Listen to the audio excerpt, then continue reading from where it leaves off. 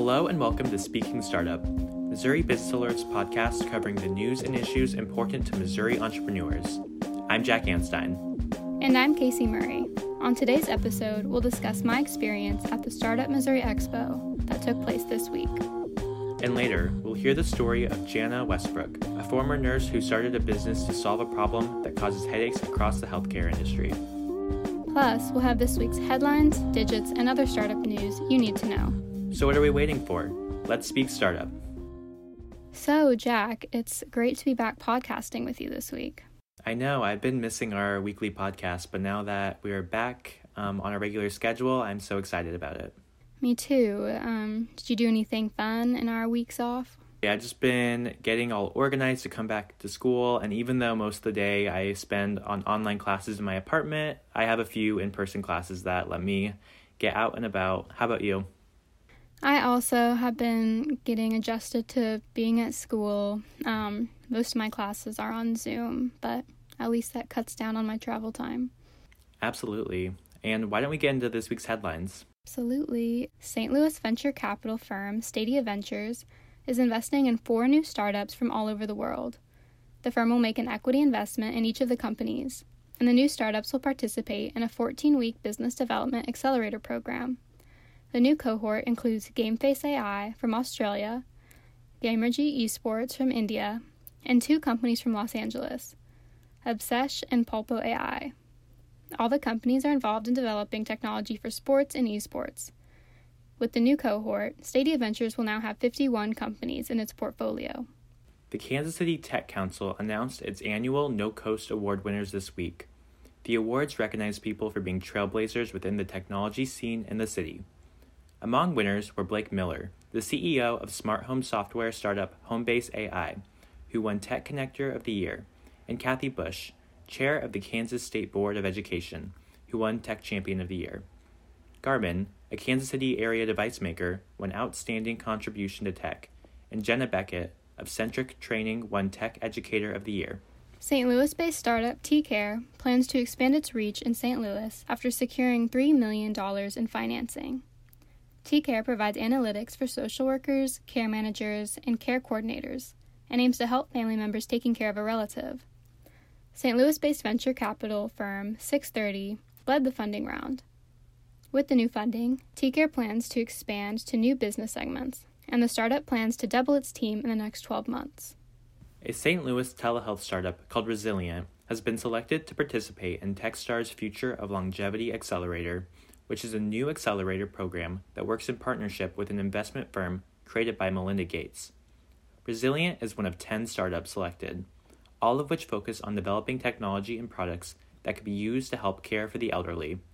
Resilient was founded in 2016 and works on expanding telehealth so that doctors can perform checkups and minor procedures via the internet.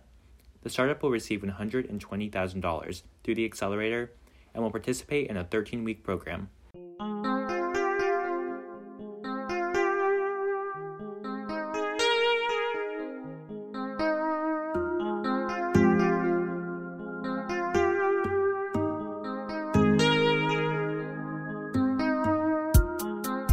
We talked a lot about funding deals in this week's headlines, and I came across some other funding information this week. Okay, what's the info? Businesses led by women are 63% less likely to obtain venture capital funding than those led by men, according to research from the Columbia Business School and London Business School. Oh, that's pretty sad. Yeah, and it's something that hasn't made great progress over the years.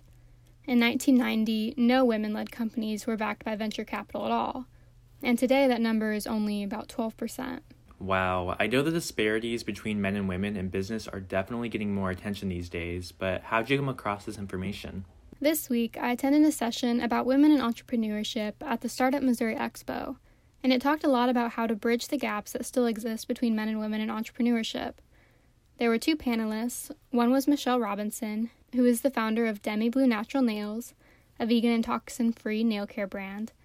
And the second was Nicole Mercier, who leads the Center for Technology Management at Washington University in St. Louis. And they had some interesting ideas about how female entrepreneurs can promote their business.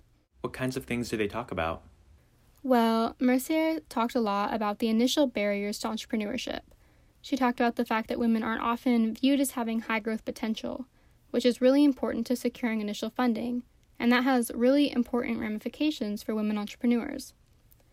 Researchers from the London and Columbia Business Schools found that women achieve just as much success in business as men, but only if they achieve VC funding, which they aren't as likely to do, partly because they aren't seen as having that growth potential. She said this is sometimes because women don't have the right language to promote their business and aren't as comfortable commercializing their products. Here's one quote from her from the expo. A lack of exposure to commercial activities. Their networks aren't robust like their male counterparts. And so not only do they not have the networks into industry that can help them partner their new ideas that have come out, but they don't even know where to start a lot of times. And put that together with not being invited. Men are more likely to be invited to participate in the process than women. And it's really daunting to get up over that barrier. This is something Mercier has been involved in a lot herself in her role at WashU, and has started a program seeking to bridge these gaps. So as they introduced, I started a program in 2014 called Women in Innovation and Technology to really think about those barriers and how could we take on lowering these for women. And so part of what we did came out of an article that was published in 2011, and Kirsten Whittington is a researcher at Reed College in Oregon. And she demonstrated in her paper that if women were given the language of commercialization or innovation and they could raise their networks, then they participated at similar rates as their male counterparts. Okay, so with her program, she's trying to help women fit in more to the world of entrepreneurship. Exactly, and this kind of leads into another topic discussed in the session, which was how to market your products to investors, who could for the large part be male. This was especially important to Robinson, who runs a beauty business. She talked about how she tries to relate the importance of her business to men, who are probably not consumers that would be interested in her product. I try to speak to men from that aspect about my business and about the importance of the beauty industry, because I know that really doesn't appeal to men like it does to women, but they do have families. And so I try to have a conversation surrounded around education, educating them on my product, educating them on the importance of wellness and health, and then introducing them to my brand. Okay, she focuses a lot on appealing to people male investors care about. She does, and the importance of using the right language to promote your business was an important theme. But the panelists also acknowledged that sometimes it's not going to happen, and if you're from a community that has traditionally been given less opportunity, you may need to look elsewhere. So if you're trying to sort of change somebody's mind and you feel that that person isn't paying attention to you because you're female or because you're from a different population, then I would just go find a supporter of yours and try to use that person's network to get you where you need to go. So it's really hard to bang down a solid door, but there are a lot of people in the venture capital community and the investor community who do understand this issue, who do believe that there's a disparity between how men and women engage, how African Americans engage. They understand that there's a real problem here. And there's a lot of supporters in that community. So I would say, don't just keep banging on the closed door, try to find the open door and go in that. I really loved her optimism, which was definitely present throughout the conversation. If people from underrepresented communities in entrepreneurship have the tools to succeed, they can, and those tools are becoming more available than ever. That's great. It's always nice when a conversation about entrepreneurship seems hopeful these days, with so many business owners really having to adjust to make things work. Did they have anything else to say about how to reach that success? Robinson touched on the need for an entrepreneurial community and how much it truly takes to make a business happen, which I think a lot of business owners can relate to. I will say that entrepreneurship is a true dedication. You first have to research your target market. You want to make sure that you're protecting your brand name. You want to make sure that you put yourself in a position to be mentored, to allow feedback, and to have a mindset that your business is not only, a labor of love for yourself, but for your community. Just keep going, stay positive, and take advantage of as many resources that you can. And again, inject yourself into St. Louis's ecosystem, because there are opportunities for success.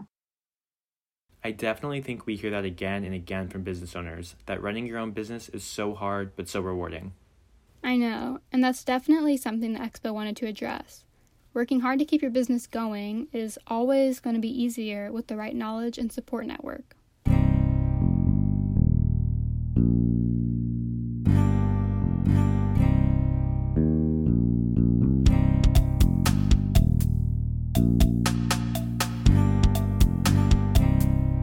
Casey, on-demand services play such a pivotal role in our lives, from streaming music and videos to having your lunch delivered with a click of a button. But did you know that on-demand staffing in the healthcare industry existed as well? On-demand staffing? How does that work? Well, St. Louis-based startup Provider Pool created an online platform to help connect healthcare organizations with nursing professionals. This gives nurses the ability to choose when and where they work. Wow, I can imagine there is a high demand for nurses at the moment, given the COVID-19 pandemic. Yeah, Provider Pool founder Jana Westbrook said that the company has grown over 100% each month for the past 5 consecutive months, and that COVID-19 was a catalyst for the business. That's pretty aggressive growth. Yeah, and the company is hoping to continue that trend. Provider Pool just completed the Techstars Kansas City Accelerator program, and Missouri Business Alert reporter Tom Cavanaugh chatted with Westbrook to hear about the startup's plans for the future. Hello, I am Tom Cavanaugh, a journalist with Missouri Business Alert, here with the founder of Provider Pool, Jana Westbrook. From my understanding, you started off nursing, right? Yeah, I'm a registered nurse. Can you talk about how you got into nursing and how long you've been a nurse for before Provider Pool?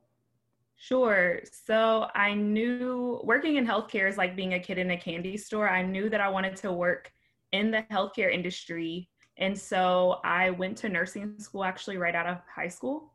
I became a CNA while I was in high school and then an LPN by the time I was 20. And I just kept branching up. So I became an LPN and then an RN and then a BSN. And I'm going to school for my MSN now. But I've been working as a nurse now for 10 years. Where did the idea of Provider Pool come from? So I was a director of nursing in a long-term care facility, and I really, really struggled with staffing and recruitment. Turnover rates were really high. We were offering a ton of employment incentives like tuition reimbursement, loan repayment, higher wages, and we still could not find and keep nurses. So using like a temporary staffing firm is sort of a last resort. And that's where we were, and it just wasn't a good experience. I just wanted to create a way for healthcare organizations to have access to nurses whenever they needed them. I wanted it to be completely automated and streamlined with technology so that it could be a fast and convenient process. I didn't really know anything about business. I just, I've worked in healthcare since I was 17, so it's all I knew, but I knew that it could be done because at this point, you can pretty much get anything that you need on demand. There's on-demand attorneys, on-demand car rides, on-demand accountants, chefs. And so there was only a matter of time before you could have on-demand healthcare professionals. I quit my job to try to do it. So you kind of gave even a general description right there of how it works, but can you talk about maybe how it works more from the nurses' end, how they get involved with your company? Yeah, so it's completely self-service. We focus on them and their brand, so they're not actually applying to a job, but they're joining a marketplace community where they sort of build their own reputation as a 5-star healthcare professional in this online staffing community. So a nurse registers on the app, they create a profile, they, upload their headshot and their credentials and their resume for local facilities to see. And then they receive push notifications whenever facilities post job opportunities in their area. And they can sort of pick whichever ones they want to work. So they just log in and pick up shifts at their leisure. It gives them complete control over their career. They have flexibility. They get to choose when and where they work and how much they get paid. So they love it. Do you have any hard numbers on how many nurses and health facilities are currently using Provider Pool? Yeah, so we have about 800 nurses all around Missouri. We were focused on Missouri first, and I think next will be in Indiana and Illinois. We have one building in Illinois. We have about 37 facilities or nursing homes. We focus on long-term care, so like nursing homes, assisted living, and CCRCs. It's primarily LPNs and CNAs, but we do have a few RNs. So it's primarily licensed practical nurses and certified nursing assistants, but we do have a few registered nurses. How did you get linked up with Techstars? So Lisa Mitchell, who is the managing director of Techstars Kansas City, was actually in St. Louis back in March of this year. She was she was scouting companies for the summer program. So I met her at a place called Cortex. It's like a co-working space in St. Louis. And we had a chance to sit down and talk. And I really liked what Techstars stood for. They have really, really great, like the outcomes. They have really great outcomes. So companies that go through Techstars historically do really, really well. And I was at a place where I knew that I had found product market fit. I knew that there was significant demand for the problem we were solving, but I just lacked the strategy. And when I met Lisa, I knew that Techstars could sort of give us more strategy and sort of mentor us and guide us to execute well. Then I decided to apply and we got in. What problem would you say Provider Pool solves? Helping healthcare organizations find nurses. I think COVID has pretty much proven how important our essential workers are. And so we help healthcare organizations find nurses. You know, it's not a matter of luxury, it's a matter of necessity that hospitals and healthcare organizations have the appropriate number of nurses caring for their patients. So now more than ever, nurses are in such high demand, and we really, really help healthcare organizations have the nurses that they need to care for their patients. And would there be anything else you'd like to add? I do think that we might branch off into other areas of healthcare. Right now we're in long-term care, but there's home care, there's hospice, there's urgent care, outpatient services, and obviously acute care, which are, your hospitals. I do see us moving into other areas of healthcare and maybe bringing on other titles outside of nursing. So those ancillary healthcare professionals as well. Thank you so much again for doing this, Jenna. To learn more, there's actually more in-depth in profile on our website, MissouriBusinessAlert.com.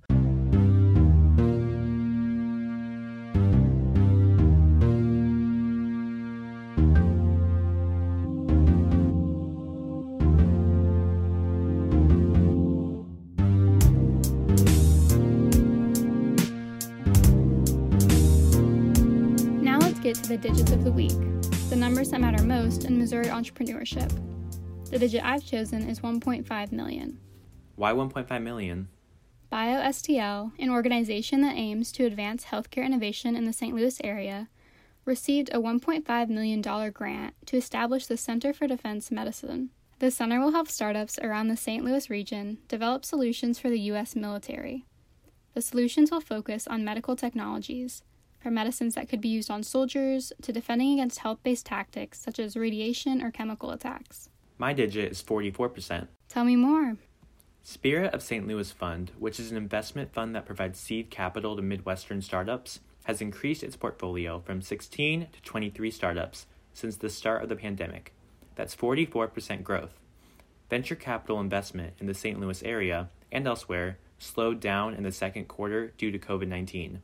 However, the Spirit of St. Louis Fund said it still has capital and still sees opportunity, so it will continue to invest. The fund is a joint venture launched in 2018 between St. Louis-based venture capital firm Cultivation Capital and local investment manager Chwain Financial Partners. About 75% of its portfolio is based in St. Louis. And that just about concludes this week's episode. We just need our closing thought. Michelle Robinson, who is the founder of Demi Blue Natural Nails, discussed her biggest mistake as an entrepreneur at the Startup Missouri Expo. Let's take a listen. I think that I've spent a lot of time doing a lot of things myself instead of reaching out to people who had already done it, people who had the experience, and allowing them to help me. And so now I have a team of individuals who are my consultants. They are industry experts. And then I continue to do the research myself to ensure that I have the tools to better educate my customers and to provide better products. That's all we've got this week. This has been Speaking Startup from Missouri Business Alert. This episode was produced, edited, and hosted by Casey Murray and me, Jack Hanstein. Our theme music was produced by Elliot Bowman. We'll speak to you next time.